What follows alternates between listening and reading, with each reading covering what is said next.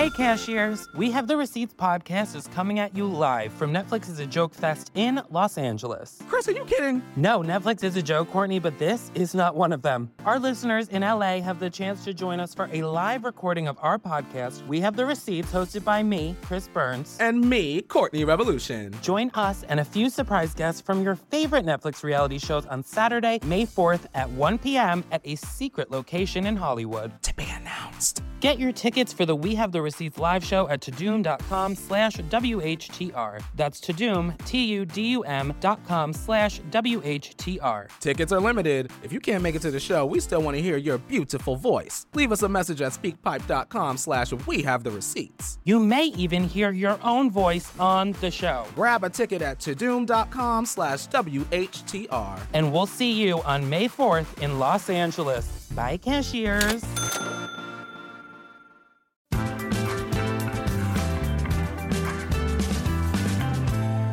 I don't think I'm where I need to be at in my career and shit, you know. I think I'm almost there, but I ain't really there and shit, you know.